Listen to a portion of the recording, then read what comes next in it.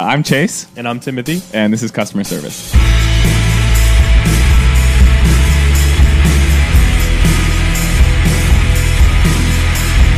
Good evening, Chase. He's not holding his microphone. I'm shocking him with this one. Timothy Grindle. He still had a bit prepared, though. Well, how are you? Good, bro. Let me tell you something. It's Friday. Let's talk about those sandwiches we have for lunch.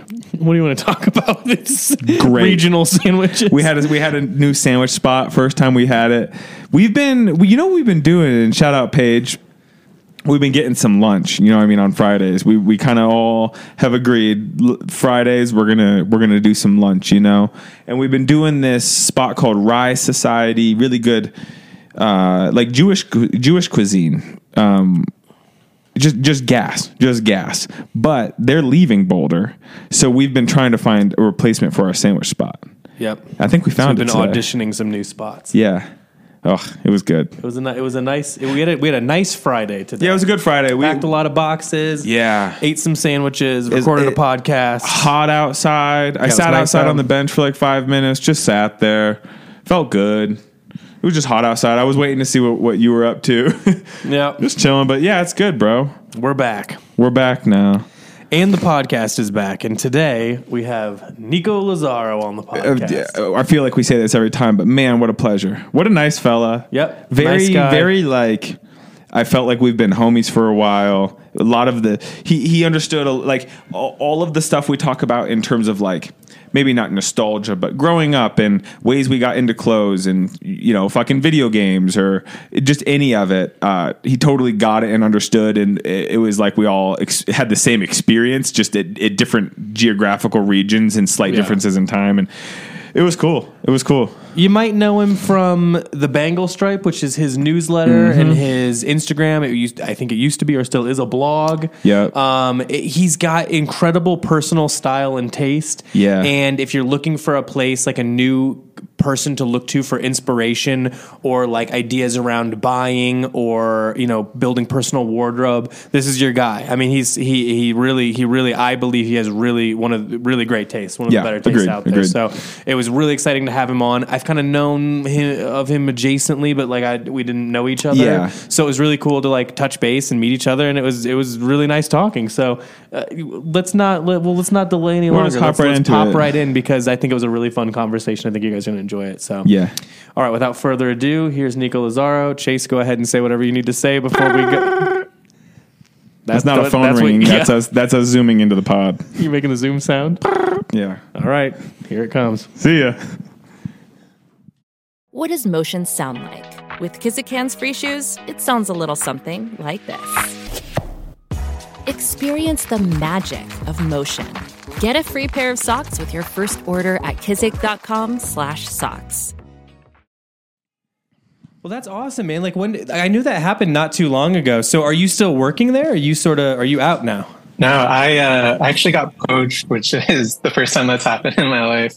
And that was very sick. Really exciting. Yes, I started a Substack last year and it's got it's still a pretty small following, but there's, I guess, some people in the industry that were reading it. And one of those people was talking to this brand, Buck Mason, which is also based out of LA, which is where I am now. And so they were looking for someone to help with just like storytelling in general. So doing a lot of copywriting and overseeing the editorial side of things. And so, they reached out to me. I interviewed with them and then put in my 2 weeks notice the next day. Beautiful. Very beautiful, cool, man. Is it bittersweet leaving or was it like it was time? It was a little bittersweet, but it was definitely a long time coming, especially since the pandemic and working remotely.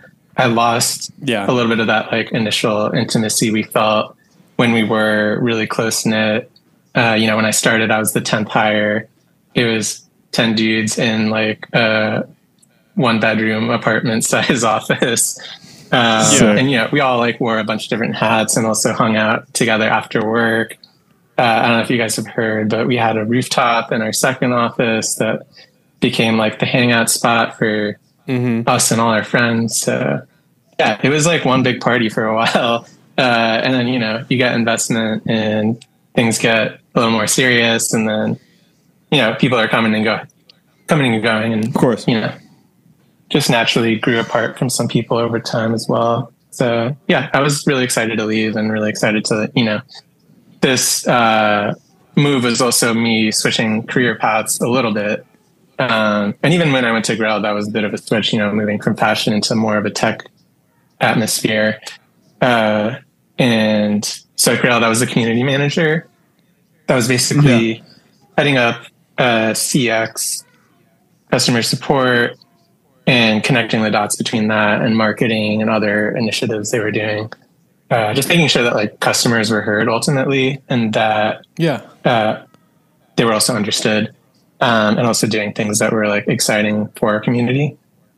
And going from that to Buck Mason, I'm now doing more editorial work, like definitely just straight up marketing. And there's still opportunities to like connect that with the community, but it's a big shift in terms of like my day-to-day work, and something that I've had imposter syndrome for about for a while. And so like really tackle that head on has been challenging, but also very rewarding. So it's been exciting, and it's been already, it's only been like a few months, but it's been really fulfilling. I was gonna say, even with the imposter syndrome, I feel like, I mean, I don't know, bro. I feel like I'm older than you. I'm not sure, but it's like, I feel like no matter what you do, you always kind of feel that. Yeah. Like I've never not felt a little like that, no matter what I've done. So I feel like it doesn't go away. But I was wondering if this felt like more of a natural fit than your last thing, or are you still growing into it? I think the work I'm doing feels like a more natural fit, and even the people. I don't know. For me, so there's like stuff I want to talk about like how I even got into fashion in the first place. But I've always felt like a little bit of an outsider. So like to be around a bunch of other people who are into the same things as me, it's a little unfamiliar at first, I guess. And I guess like that's not 100% true, because it was similar at Grailed. But yeah, this is the first time I've worked in an office of like probably 20 or 30 people, where everyone is coming into the office every day, like dressed in head to toe fits, and everyone is like experts in vintage, experts in like the history of like more traditional American menswear, like Ralph Lauren and Double RL and that kind of stuff. So like everyone knows. It's almost like we still have conversations of like, oh, sick fit, like I love that reference, but it's like we both already know. You just like make eye contact, and like what's up. Yeah. I see what you're doing. Yeah, I see the thing you got going on here. We're like, it's what Chase and I have been. So Chase actually is our community manager, and then we wear a lot of hats because we're still small too. But like he also does fulfillment and everything. But he's been with us for 5.5 years. So we've been open for 6 years. He's been with us most of the time since we opened, and I'm one of the owners. So we've been riding this for a long time, and we rode it from when we were hyped to get 5 or 10 orders a day to like where we're at now. And like, I'm really passionate about like keeping things as small and tight as humanly possible until we're like forced to grow, just because I think you get more creative the longer you like push through. So we went from fulfilling out of our back room of our store, which we had so brimmed that we had to reorganize the clothing almost every single day so it would fit. And we could barely fit in the back. My office was just like, I'd like raised one of the racks on the rolly rack so I could like sit at it and work off my computer. And then we had like one little shipping desk in the back, and like we're working off a laptop. And then it got to the point where it was like, okay, we've added some staff. We cannot be in this back room any longer. So and like our photo during COVID, we had to shut down. So we were doing all of our photo on this like makeshift backdrop we like shoved into a corner of the store. I had just had my daughter, and she was like, an infant, and would take naps in our dressing room in her like carrier thing. And then we would just like, we'd work off the front, and if the lighting was bad. And we just had to like live with all this like stuff. But it made us really creative. We moved into this bigger space that was like just down the road. It was this big, like long shotgun style Yeah, like place. two big rooms, one up front, one in the back. Put film in the back, creative up front, and we grew pretty quickly through COVID and everything, and we had brimmed that. I mean, we were sitting. It was like it had become like eight of us working there or something. We were all working at the same desk. Like if somebody had to go to the bathroom, they basically had to crawl over the top or under people, and it was just this like crazy thing. And through a bunch of weirdness that doesn't matter, we ended up in our space that we're at now, which is this big like it was intended to be like a WeWork situation. Yeah, like a WeWork situation. And so it's this big, like really cool, like industrial space that we've gone into. We got like desks for everyone, computers, blah blah blah. And the first time when we moved over here, it was like it was like the Beverly Hillbillies. It's like we just were not meant for this space, and it feels really cool. And it has to. I imagine you're kind of going through that same thing of like that's the imposter syndrome where it's like no, we usually exist in those weird small spaces, not this big fancy one. You know what I mean? It's like you get used to a certain way that like anything that's like a step up feels crazy. Yeah. Totally. I think, looking back on that stuff, I'm sure a lot of that is some of your guys' fondest memories of like, being really small and running a tight ship and having your hands in everything. That totally, along with the imposter syndrome, like those are good signs to like, I think as people grow and as businesses grow, it becomes harder to maintain that. And that ultimately, I think, is a really important part of being able to understand like, what's going on? What are customers resonating with? What am I resonating with? Like within this, like, there's so much there. And I think, going back to the imposter syndrome, like that's also like a really good sign that you're pushing yourself out of your comfort zone and that you're doing something new and potentially innovative. And whether it's like breaking boundaries within the industry or not, like for you personally, like you're learning and growing, like that's a sign that you're just growing as a person, I guess. So, learning to lean into that has definitely been a big lesson for me in the past year. And, it's exciting. Definitely. Nico, where are you? I know that you were obviously, I'm assuming New York for Grailed and then you're in LA now. Where are you from originally? Yeah, I'm from, my girlfriend would call it upstate New York because she's from Brooklyn originally, but I'm from Westchester County.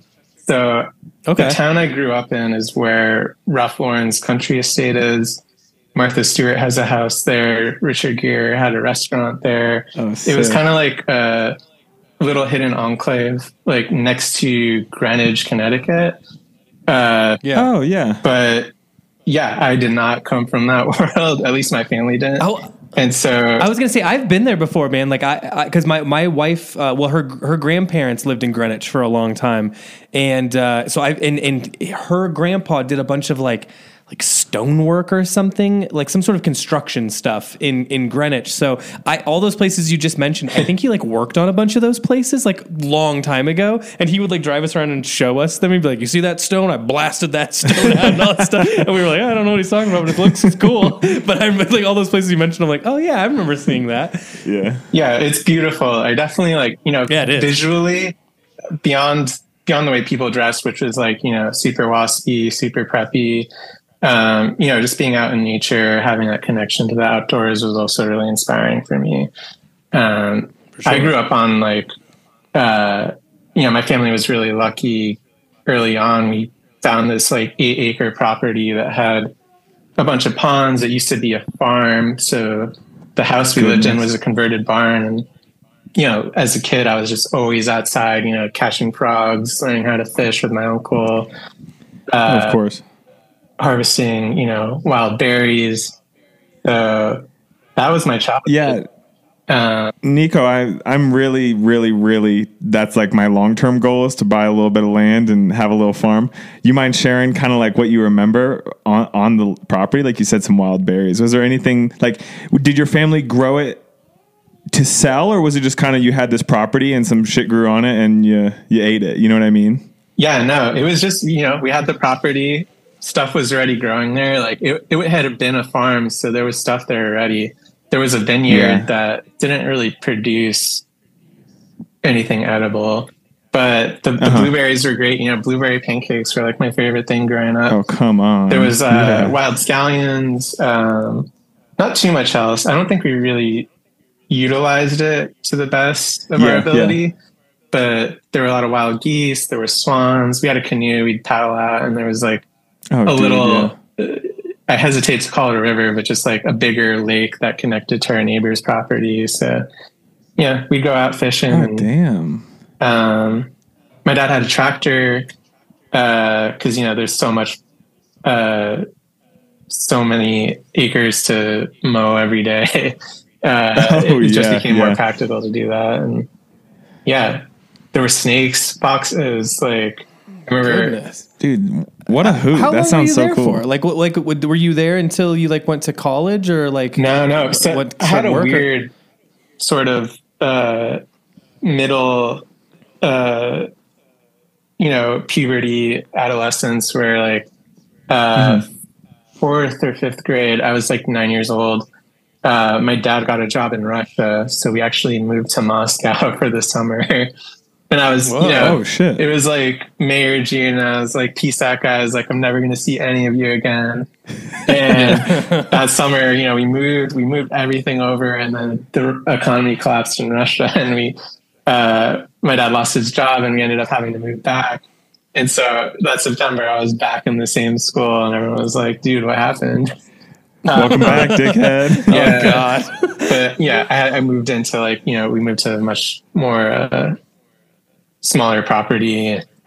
Yeah, then, 9/11 happened. My grandmother died, all in like the span of like the same couple of years. So that was a really big shift for me. And, all these sort of like, I think everyone goes through this in one way or another, but like all like the fantasy you have of childhood of like life's always going to be sort of like pretty easy came crashing down pretty quickly for me. And then I had a hard time also like connecting with people in my community for a long time, just because of like, everyone was pretty much white and pretty well off. And I was coming from a much different background.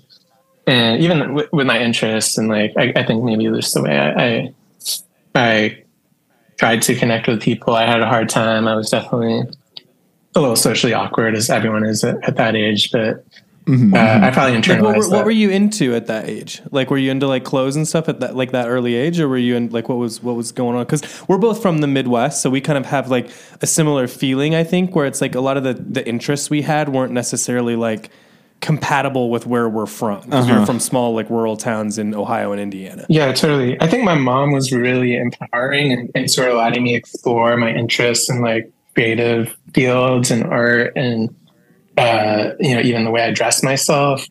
And so I would go to school in costumes almost every day as a little kid. Like, I loved Peter Pan. That was my shit. I don't know if you guys know the movie Hook, but I watched that so many times. I like broke the cassette tape. And then my dad, early on, he was kind of working in finance, and so he had to wear a suit to work every day. And as a really little kid, I loved that, and I would ask my mom to get me suits, and I'd wear a suit just like around the house. Even when I had my first job in college, I was wearing a suit to like work in the library, just because it made me feel good, And so, but yeah, in the middle sort of period of like childhood and adolescence, I was really into anime. I was really into video games. And so, I was wearing like graphic tees and that kind of stuff. And everyone else is wearing, like the popped collar polos and Abercrombie and all that kind of stuff. And so, the double stack Abercrombie pop collar polo. You had like I don't know if this is what you were into or not, but you had like a pretty good punk scene in that area, right? Technically, or at least close to it. Yeah, I wanted to talk to you guys about this because I listened to Clayton Chambers' podcast with you. Yeah, and you guys are talking about Under Oath and Warped Tour and 4 Years Strong and Set Your Goals and all that shit.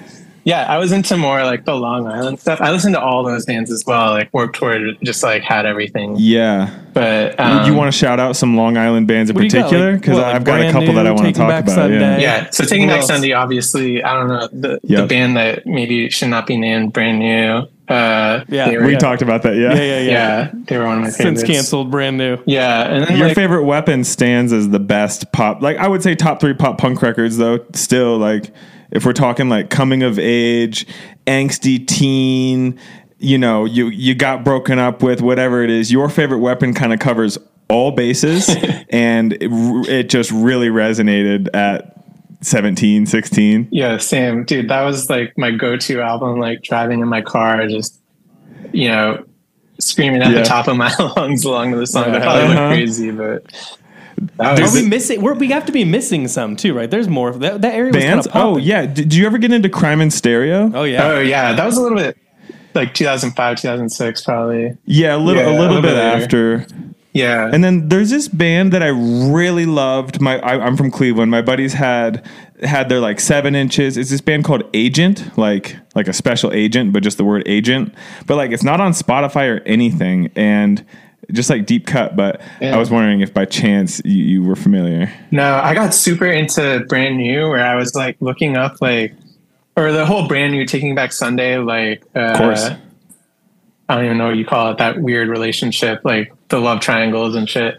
And so I was looking into like their early demo tapes and like who was in Taking Back Sunday, like there was like another lead singer before Adam Lazaro.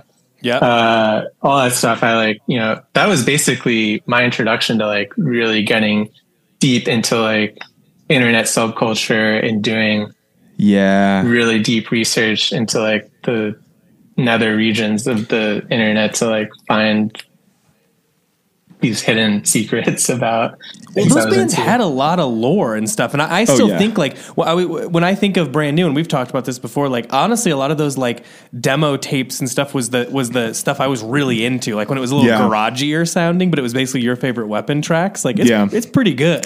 There's a video deep, speaking of like you said deep dive, I would, Nico, are you 30? Are you 30, 31? Yeah, I'm 34. Yeah. Okay, cool. So same range. We would have went to high school together. I turned 30 in December.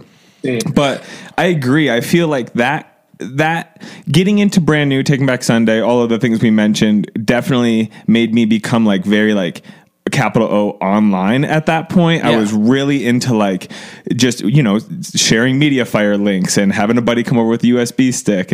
But there's a video of Taking Back Sunday and Brand New touring. I think it's actually in Denver, funny enough. And it's them. Yeah.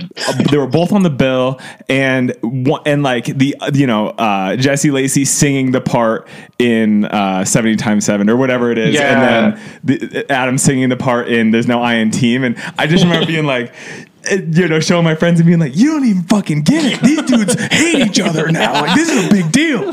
I can't believe this happened, you know? Yeah, it's insane. Yeah, because they hated each other before. Like, that's what the songs are about. And then, like, they had that little brief coming together. I also remember, because, like, that was when, what's his name? From Taking Back Sunday left the band. Why am I blanking on his name? The guitar player? Yeah. In the backup. With the blonde hair? The one that was in Stray Light Run? Yeah. I don't know what his name is either. Yeah, I'm just seeing if that was... I just need that information. I thought it might be helpful. So right before he left, they were working on new songs, and there's some of those songs probably still on YouTube, but it was around the same time. Adam had like a crutch. I think he had like hurt his leg doing something, but there's some songs that like never came out, or like early versions of songs that made it onto their second album. Yeah. But I bet he could still whip that microphone though, even with the crutch. He's still doing that. Yeah, he can still get it. He whips it any faster, he's going to take off into the air, bro. You know what I'm saying? He has a helicopter. The Wright brothers. Yeah, I mean, like that music was really formative because it was the thing that like bridged.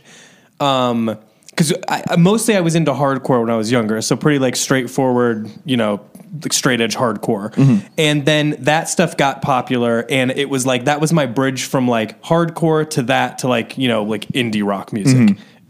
Yeah, totally. I think that was a bridge to like a lot of things. Like even the merch they had was just like really fun stuff, and like tracking down some of the early merch was another way I got into like finding like online buy sell trade forums. Oh yeah. Were you part of any like message boards at the time? Yeah, so I was also, this is like a weird thing, but like I had a PC that I built myself and basically modded it like the interface to look like a Mac because I really wanted a Mac, but they're pretty expensive and my parents wouldn't buy me one. So I found these forums to like where like people were doing graphic design on like interface stuff that you could like mod the Windows XP interface. And then some of those guys are also really into fashion, oddly enough. It's not that odd. Like it was still like just talking about like visual arts in general on those forums. But yeah, I got introduced to like helmet laying, Dior, like the Dior denim was popular at the time. Like Undercover and stuff.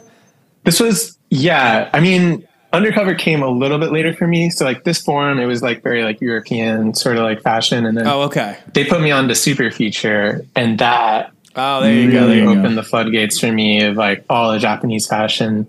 Undercover and Number 9 were super inspiring for me because you know, it was connecting the dots between music, culture, fashion, a lot of like the angsty sort of feeling like no one understands you. Like I got really into Nirvana and Guns N' Roses and all that kind of stuff through these brands, basically putting me onto that stuff.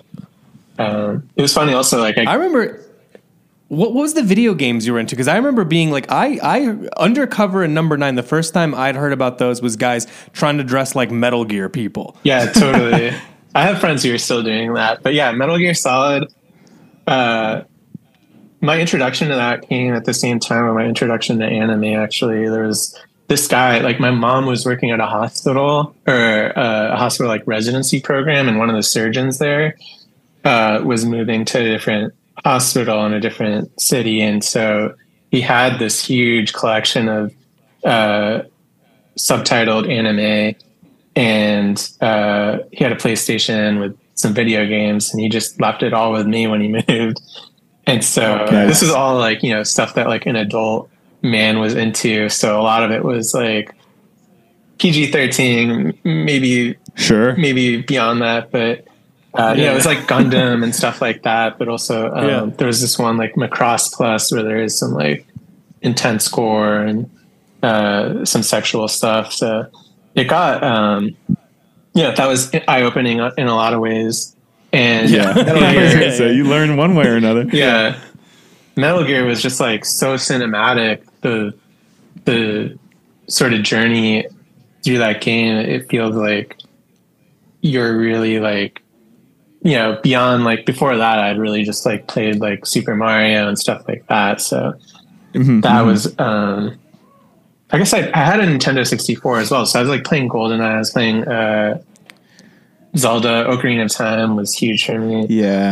I really just fell in love with like the storytelling aspect of those games, and it made me want to live in those worlds. And so a way of bridging that gap was dressing like those characters for sure. Yeah, it definitely, like, it's just the first place I remember being online. I mean, definitely the music forums talked about clothes, and I was really into collecting, like, concert tees and stuff, too, so I followed those ones, and then there was all the hardcore ones, but those guys didn't really talk about fashion, necessarily. It was, like, it was the guys in Japan talking about Metal Gear that were talking about clothes, and that was, like, my first introduction to, like, capital F fashion, you know what I mean? And so that's where and you know, I could see it online for the first time. You could see it here and there, but even some of those brands like weren't super online at the time either. So you could get pictures of stuff, but it was definitely like very eye opening for the first time of like beyond just like reading GQ or something, like, and being able to see what was out there that wasn't just what was easy to find. Yeah, totally. And I was around that time I was heading over to college, even further upstate in New York. So I felt even more disconnected from all this stuff. And really the only access I had to it was through these forums. I remember there were guys who were like scanning Japanese magazines and uploading them or like selling the scans. And that was like really the only way you could learn more about these Japanese brands or like see what the full collections looked like.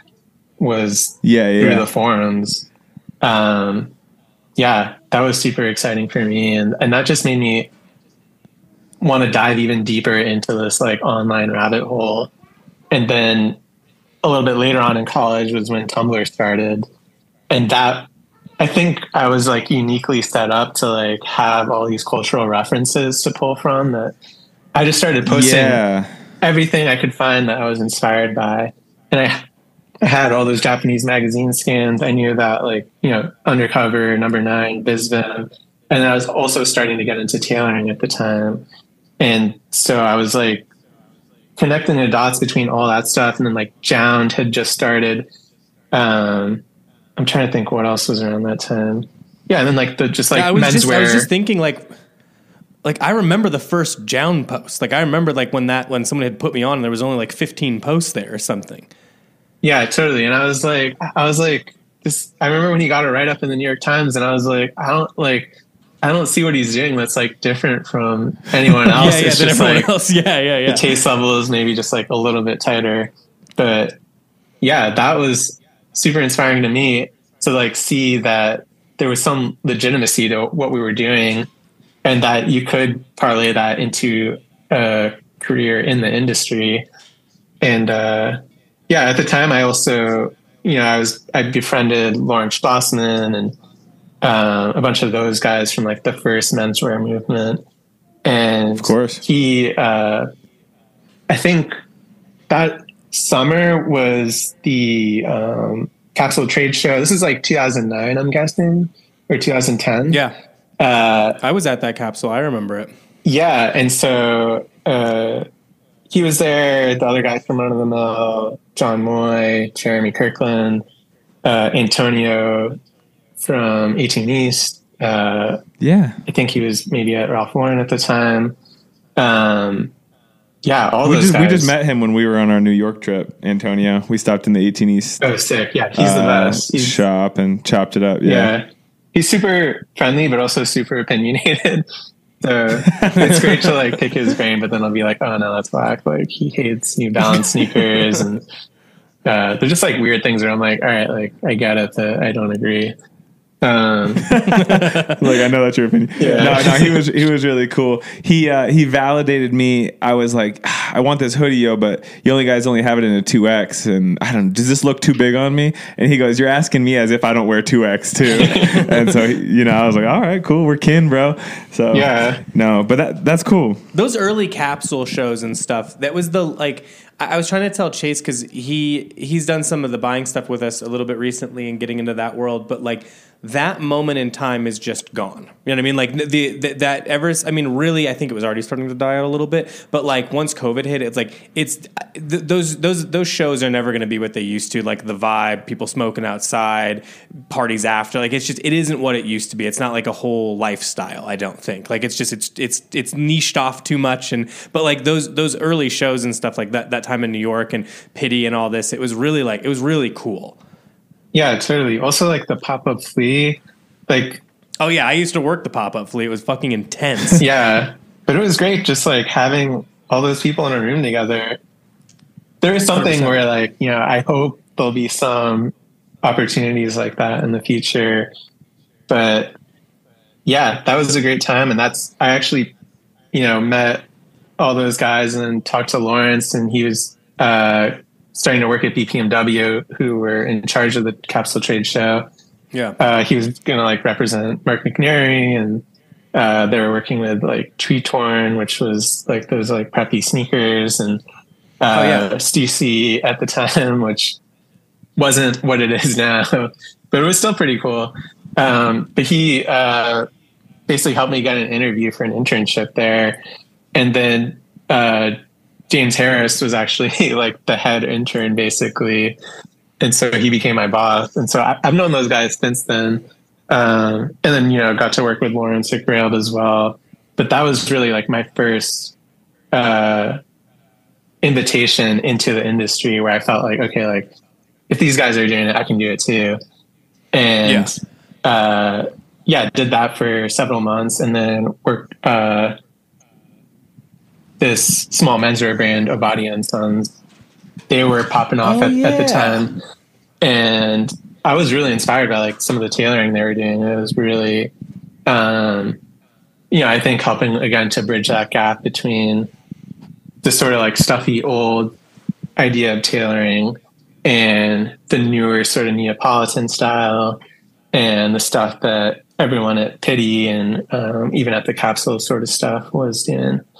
So yeah, they were like, I mean, I'm maybe I'm remembering incorrectly, but they were like a little bit ahead of the time. Like for a moment, I don't know what the hell they're doing now, but maybe that tells me everything. But it's like I had a great suede jacket from there, and you're right, it was like this like not quite tailored, wasn't streetwear though. Like I don't know where I would have put it outside of like maybe like they're gonna take this as good or bad, but almost like elevated theory or something. Like it was really like it was really like pretty stuff that had like an opinion. It was interesting stuff. I forgot about that brand. Yeah, it felt like an offshoot of Ralph Lauren for me. Like if Double RL totally. and like Purple Label and like maybe I think Rugby might have still been around at the time. Like if all of those had come together and had a love child, it would have been similar.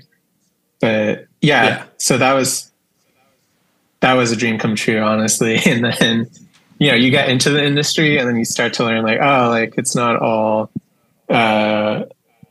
just like wearing cool clothes. Like there's actually a lot of work that goes on behind the scenes, and to get like the results you want, there's a lot of hard work and a lot of like negotiating and a lot of like, there were sides of it that were not as pretty and not as like maybe ethical in my mind with some of the work, business stuff that they were doing. But, they treated me like family. And so I believed that. And I believed that like, they had my best interests at heart as well. But yeah, I was there for 5 years and I saw a lot of people come and go, like, every 3 to 6 months. It was super high turnover. And I think probably around like year 3 or 4, I was like putting the pieces together, but I still stuck around because I needed the job. Meanwhile, the receipts were accumulating. I was keeping in touch with all the ex-coworkers who definitely resented how they were treated. And, there was like cameras monitoring employees in the office, making sure that you were actually working and you weren't taking too many bathroom breaks. And then there was a lot of like, I thought there was some drama that happened. I couldn't remember what it was. And I was like, I won't bring it up because I don't really remember. And I was like, nah, this is starting to come back to me a little bit, that I feel like I sort of heard some of this. Yeah. There were also like a lot of personal boundaries that are crossed, which like working in the fashion industry, like there's a lot of like the devil wears Prada kind of stuff where you do have to forfeit a lot of autonomy and like a lot of your personal life where like, you're working, you're on call all the time basically. And you basically exist to like serve your employer. If it was exactly how my entire like, career up until now, it was pretty much that. I mean, and look, I understand that sometimes when you go into small business and stuff, there is expectations that are just a little bit different, you know what I mean? Because it's just sort of a different dynamic, and you can't really help it because it's small, you know what I mean? And I get some of that, but like fashion really was for a long time. I feel like it was one that did not keep up, you know what I mean? Like it really stuck in its ways, like especially through like personal boundaries. And I think it just, people knew that. I mean, I don't know how you felt, but like I came from Indiana, moved to Chicago, and I kind of like through a bunch of little like side hustles and shit, kind of weaseled my way into the industry because I was just wanted in so badly. And I just felt like I just felt like I was at such a disadvantage coming from a place where I didn't have access to this stuff. I didn't have connections. I didn't have this. I didn't go to some fancy school, or anything like that. Like I just felt kind of hopeless. So I was like, I'll take whatever I can. I'm just going to work way harder. Cause at least that my Midwest background will have trained me for that. Yeah. And that's what it was. But I think that because of it too, because kids want it so bad, the ones that are there, it gets taken advantage of. I mean, it just does. And because I felt the same way of like, man, I was never off. I never had days off. I don't remember ever having days off. There was constantly needs. It was tough, but I don't know. I mean, it's one of those things I compared a lot to when you watch Whiplash and you finish it and you're like, I don't know if that guy's bad or not. Like he's bad, but I also like, I got to where I needed to go. So I don't know. And it's like, it's so difficult to like, to look at it that way. Cause you're like, it's not the way it has to be. Yeah. Well, no, but there was a drive that came with it that I do think worked worked for me, but I don't know. Yeah, totally. It's dangerous too. Cause it's like, a slippery slope that mindset then perpetuates Absolutely. that cycle. But I agree that like, I think there is value in working that hard. And ultimately, I think it works best when you're working for yourself and you're able to have a say in where the boundaries are. But yeah, I learned a lot from that, and I'm very grateful for the experience. But yeah, there's definitely a big falling out, and I wrote a Glassdoor article and came together with some of my former coworkers to sort of shed some light on Good shit. a lot of the stuff that we thought no one else should have to go through. Yeah. Well, that's the way. It's like I think that when you're doing it, if you're like an employer and you're pushing hard, if you're creating passion, I think you're doing the right thing. If you're just killing people's passion, that's the wrong thing. Nobody operates best under fear. Yeah. Like that's just it's just not the case. Yeah. So that's good. Well, did you go from there straight to Grail, or did you have stuff in between?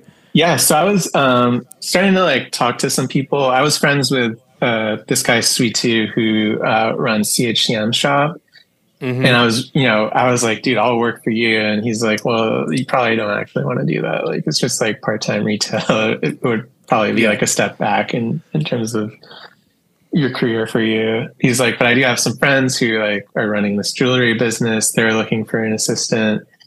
So I was interviewing there, and they ended up being similarly very controlling. I didn't work for them, but in the interview process, they were like, yeah, we would need you to cut your hair, and you need to know how to talk to these types of clients. Like, they're super wealthy. It's like custom made jewelry. I don't even think the brand still exists. It was very like the kind of stuff that like you'll probably see on like Christie's or Sotheby's in like a couple decades. Oh, sure. Like very fancy stuff.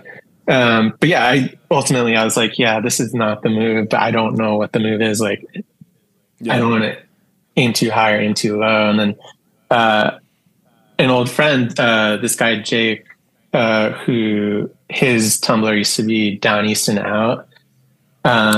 He was working with Grailed, and he was like, hey man, you want to grab coffee sometime? I want to talk to you about this company I'm working with.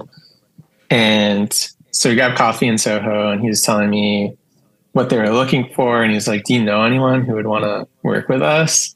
I was like, dude, I'll do it. Like, I'll quit my job today. I'm so ready to get out of here. And so that's what I did. Yeah. And it was great, honestly. Like, Grailed was everything I could have hoped it could be. And I made a lot of lifelong friends from that. I was there for almost 7 years. See, this is like a perfect example of like, if you're looking too hard, you're not going to find it type shit. You know what I mean? Like, people have told me this when they're looking for a job, or, people are getting into relationships and I want to find that person. And then when they stop looking, they find them. But like when it happens organically, that's definitely like the best case scenario. I think even here at Canoe Club, all of our employees have been just present, at the right time, and and hanging out. Or, like I painted the signage at the shop, and Timothy was like, let's get you in here a couple days a week. And I did. I think I worked part-time for like 2 weeks and then switched over to full-time, and that's kind of the similar story for all of our employees, and it's kind of cool. But yeah, it's fun to hear these stories about how it happens organically. Like you said, your buddy didn't even really realize that you were kind of looking, and then obviously it worked out, and you lasted 7 years. Yeah, and Lawrence was also there at the time. So he, I don't know if you guys remember Carson Street Clothiers. There was a party happening there. Like, this was probably like right before they shut down. But his wife was there, and she was like, Nico, congratulations. I heard you got this job. And I was like, wait, what job?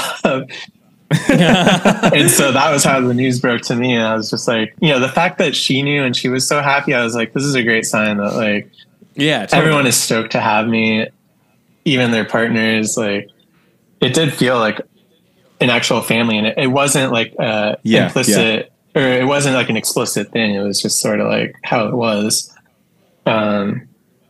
Yeah, so that was great. I wore a bunch of hats there too, because that was just what I was used to doing. I went to school for communications. I don't have a background in anything.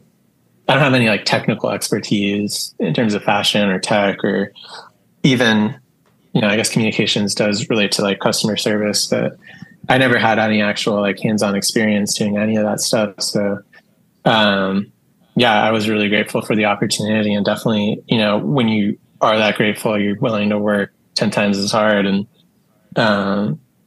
I learned so much through just like challenging myself every day and like being like, I don't know, like, I don't know how to do this, but I'll figure it out.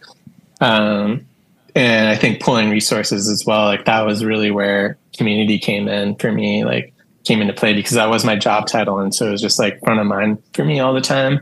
And I realized that like community is what got me there in the first place. Like the online communities, working, or like not even working, but just like hanging out with friends in Soho, in New York, hanging out at the shops I was into, just chatting about our favorite brands or things we were into. I learned so much through those connections that like really helped me become who I am today, and helped me, continue to spread that knowledge and spread that enthusiasm and that passion, to people I don't even know. Like I'm writing stuff for my job now. I don't know who actually reads it, but I'm sure there are people who it's going to resonate with. And that for me is ultimately what makes this fulfilling. Yeah. So, I guess also while I was at Grailed, during the pandemic, I moved out to LA. I went through a breakup at the time, and we were living together. And so I moved in with my parents temporarily, and I was like, man, I really don't want to be, doing this for the whole pandemic. I was like, let me just take a mini vacation. This was like summer 2020. And I was like, I'll just get an Airbnb in LA and rent a car and see what life could be like out here. And I fell completely in love, and sort of asked forgiveness instead of permission with Grail. I was like, hey, like I'm already in LA. Is it cool if I just stay here? And they're totally on board. And that was also like a learning experience. For me, that was a period of intense growth in terms of like finding myself and finding a community all over again with just what I knew about myself. I had maybe one or two friends that I knew out here, and I have some family out here because my mom's from the San Fernando Valley originally, which is like half an hour away. So I have some relatives here, but yeah, I just like decided to like follow my gut, like follow my heart basically, and like do what I wanted to do. And like, things will fall into place eventually. I just have to like trust the process. And, I'm in so much of a better like mental state, like my lifestyle, everything has kind of like come together through me just like trusting in myself and trusting in the good of like the community and the people that I've brought into my life, or that have just come into my life naturally. I mean, as great as Grailed was, there was definitely a lot of vices that we indulged in. Sure. And, New York, the lifestyle in New York is very fast and loose. And ultimately it led to a lot of unhealthy habits that I learned to sort of. Yeah. Well, it sounds like you landed very nicely in LA. Do you see yourself there for the foreseeable future? Yeah, totally. I mean, this is probably, if I came out to where you guys are, I'd probably feel similarly, but like New York is just so densely packed and everything's so expensive, like the quality of life. Oh yeah. It's very hard to like have the lifestyle you want, or it just gets very expensive. And yeah, dude. Yeah. Thinking about raising a family as well. Oh, I couldn't even imagine that. I honestly couldn't even imagine. We went on the buying trip, and like Timothy said, I've been helping out with the buys and stuff lately, and going to New York for the buying trip. I went to New York for 6 hours when I was a senior in high school to watch this band Latterman play like their last show in Brooklyn. And then, so we woke up early in the morning, left Ashtabula, drove to New York, parked, took a train to Manhattan, came back, watched the show, and drove back to Ohio. Like, that was all that I experienced in New York. But when we went there, I was like, yeah, it's cool. I get it. You know what I mean? I get that the city never sleeps. There's people everywhere. There's food. But, like, it's not, like, logistically realistic. Like, which it sounds the opposite of LA, where it feels a little more, obviously there's traffic and shit, but a little more slow paced. People are more interested in, like, maybe not the aspect of partying and drinking and being out every night and hyper social type shit. It feels a little more slower paced, but yeah, totally. New York just seems crazy. It doesn't seem attainable to like live there and live the life you want. I feel like no matter what, you're making concessions, and I feel like LA offers you the opposite of that. You can, I'm sure it's expensive to buy a home and shit, worlds, really. Yeah. If you like those two things. Yeah. Because I moved here from Chicago, and it was really tough leaving because, you know, I went from, you know, rural Indiana to Chicago. I really wanted to be in a city. I applied for a bunch of jobs in New York and Chicago directly at college. Took the first thing that was offered to me, basically, and then that evolved into a bunch of other stuff. And I loved being in the city, and then I miss it a ton. And it was really hard to make the decision to come here just because it's so different. And then you get out here, and there's like whatever we have, 300 million days of sun or whatever, and the weather's much more moderate. Like, you know, it's chill and it's like quieter, and you're close to the outdoors. And I've never been, I mean, there was the outdoors, but it's just like cornfields. There's not even sidewalks where I'm from. Yeah. You know what I mean? So it's like, it's just like, it's like, it was a whole different thing to come out here and it being that close to like, I can take a 10-minute walk and do a whole hike, and, you know, it's beautiful, and it's and you're by the mountains, and it's just a different vibe. And like, it took a minute to settle into, but once you do, you know, and you know, you're not drinking as much, you're not going out as much, you're not, you know what I mean? Like, it's different, and it's just, it is nice. It's a breath of fresh air once you get used to it. But it took a little acclimating for me personally. Yeah, definitely. I think New York, like, the highs are definitely so much, I wouldn't say much higher, but like consistently you're able to find more stuff that you seek out. Like, whatever you're seeking, you can find it there. But in between all that, the lows are just the lowest. Like, just thinking about like even commuting in New York, like, you don't need a car, which is great, but then commuting on the subway, there's a lot of challenges that come with that. There's a lot of weird smells, and the fluorescent lighting, and I mean, like, I try to imagine like my lowest day, and then like if I were to live in New York, and like imagine you're having a rough day, and then you realize you got to go back to like your dorm room apartment where there's people every direction, above you, to the left, right, underneath you, and it's just like no privacy, no real like reprieve. Yeah, exactly. And you don't really realize it until you're in a space like that, like how much your space affects your mood and like just like general well-being. So coming out to LA is similar, like, you know, just like eternal sunshine. It was like night and day. And there's obviously, you know, LA is not perfect. Like, there's a lot of challenges. It can be equally as expensive. I've gotten really lucky in terms of like finding an affordable place to live right now.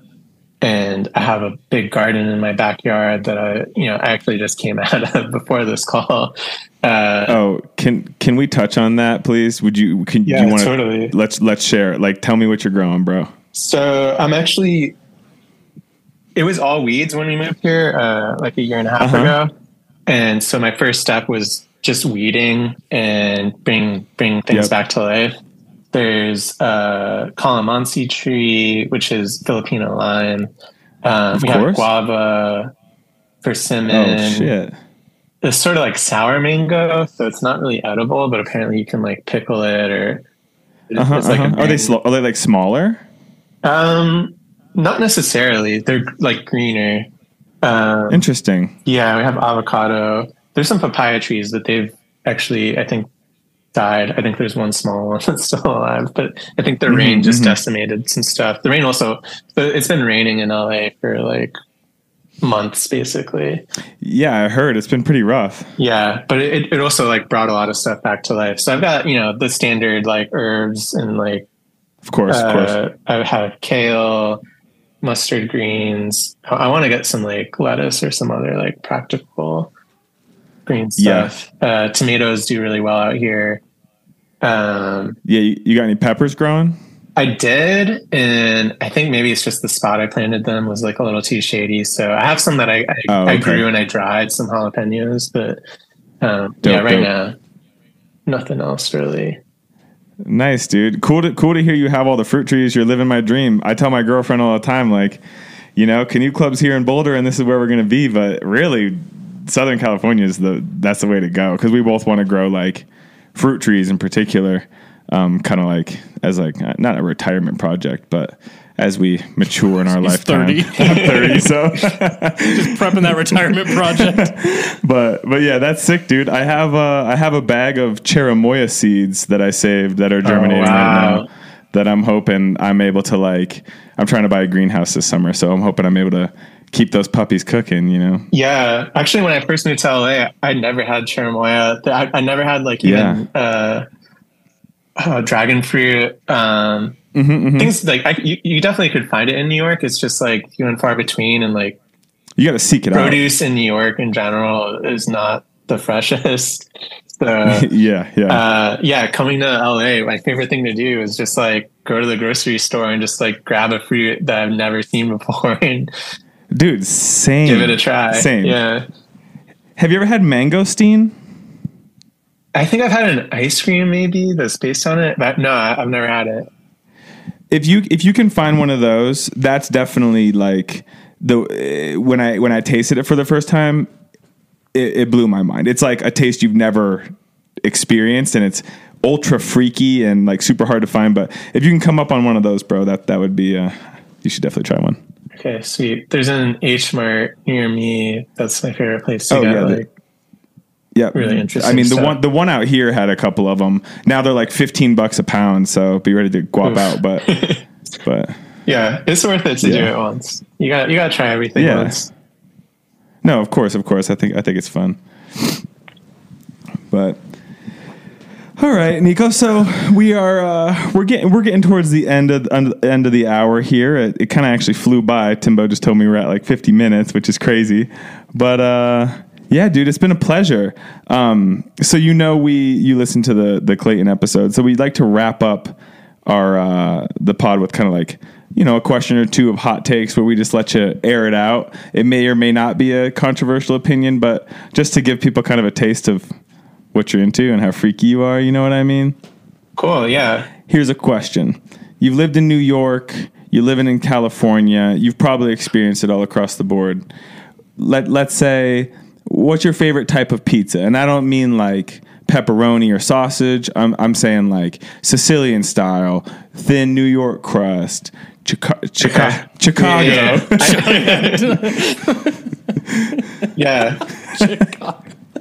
What are we thinking? I've loved pizza growing up. That's always been my like staple food. Like I have it like at least once a week. I think my favorite is Chicago like tavern style. I don't know if you've heard of that. Yeah, hell yeah, bro. Is that when it's like cooked in a bowl upside down? No, it's like a cracker almost. It's like just really thin, square. Oh. Usually, sometimes they cook it in like a pie tin in Chicago, so you literally get the ridges on the end, but it's like it's fucking thin. It's like really, and it's like you're right. Usually, like another thing that they do is it'll often have like the cheese will be like.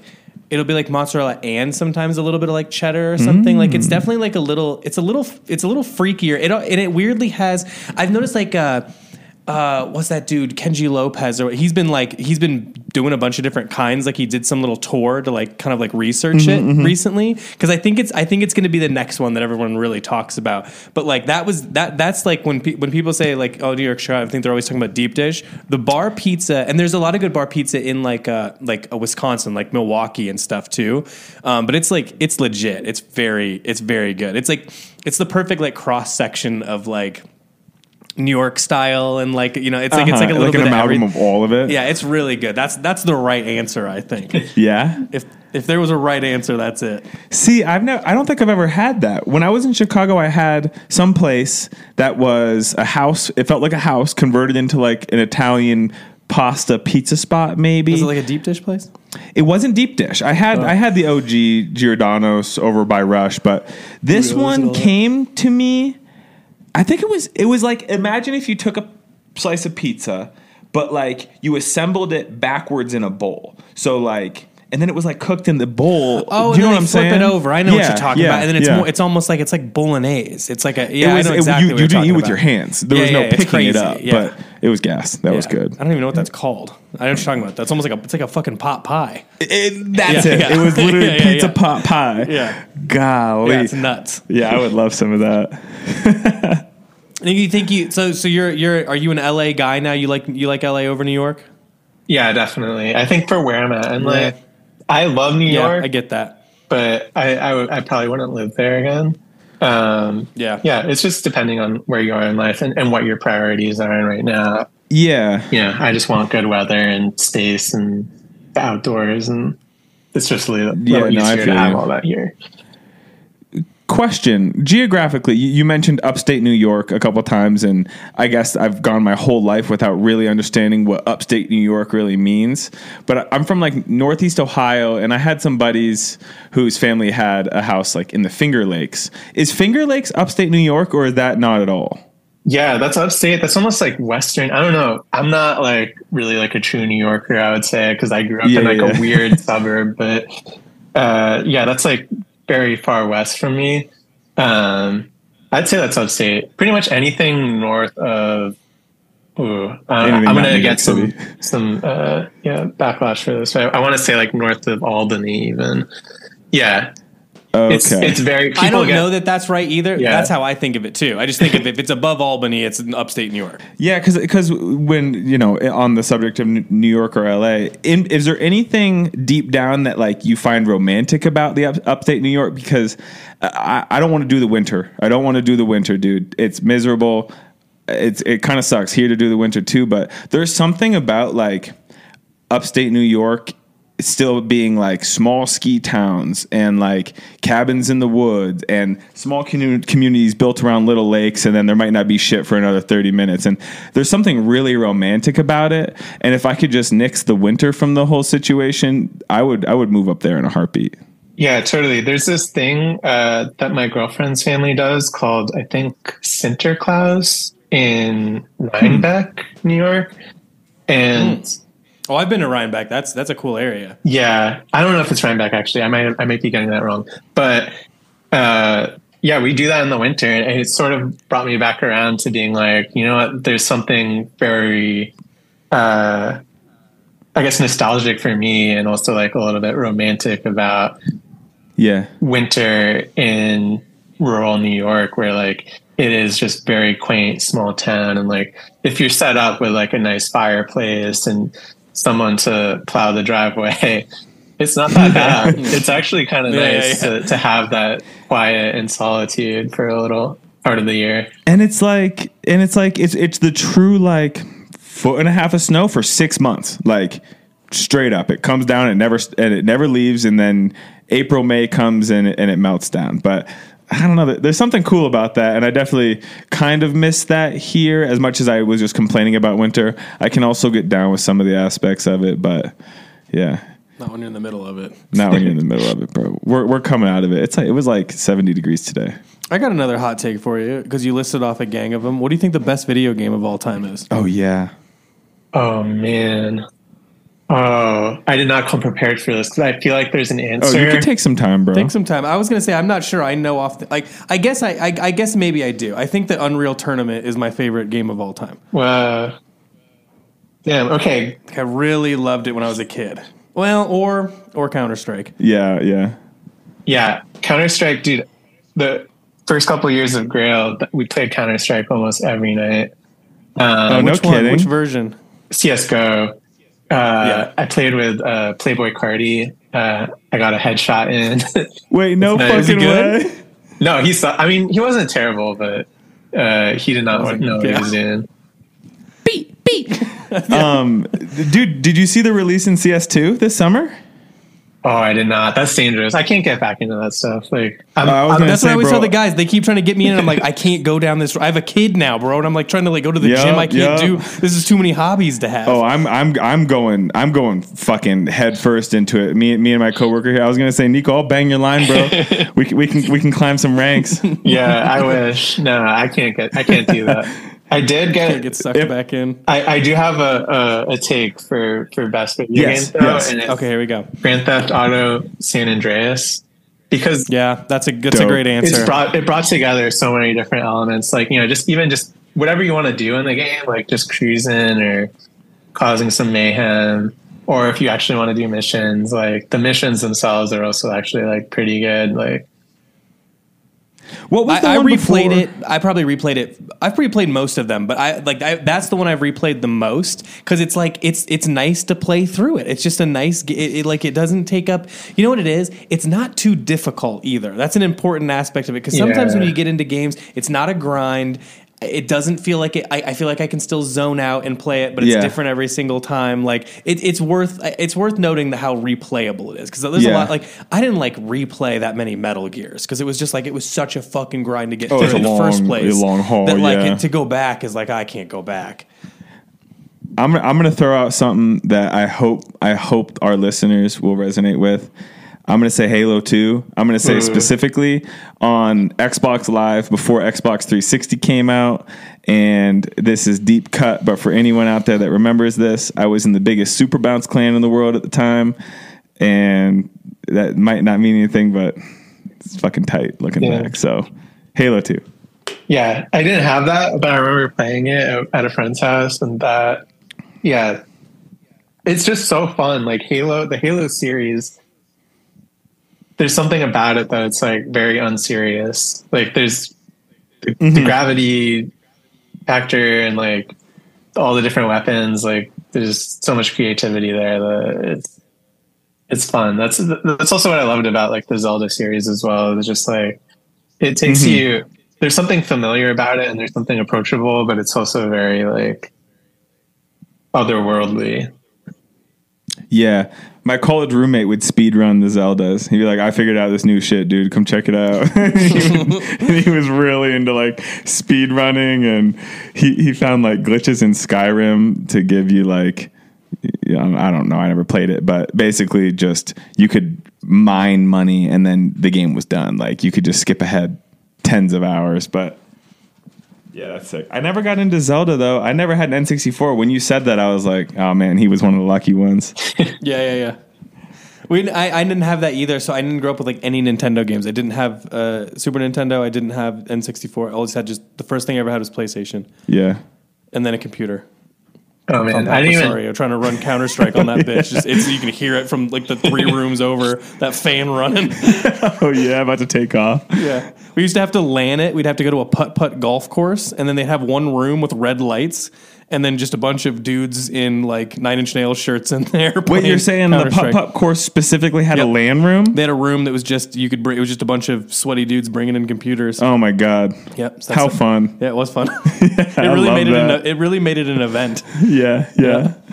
All right, Nico, I really appreciate you doing this, man. It was really fun talking to you. Yeah, what a pleasure, man. Yeah, really, it worked out well. I followed I followed your Tumblr forever ago. I followed the Bengal Stripe stuff. Like, I just think you've got really great personal taste, man. So it was really fun to have you on and learn more about you. And yeah, thanks so much. And I'm also like, dude, I've been a huge fan since early days of Grail. I guess that was like probably when you guys started, like around 6 years ago. Oh, good shit. Yeah, 6 years ago. Yeah, 2017. Exactly. Yeah. Damn, that's awesome, man. Yeah, well, thank cool. you, dude. That worked out nicely then. All right, bro. We'll be in touch. You ever need anything, you hit either of us up. Yeah, awesome. we got you. Appreciate it. Thanks so much, bro. guys. Thank you, man. Yeah, you have a good weekend. You too. Okay, Bye. take care. Peace.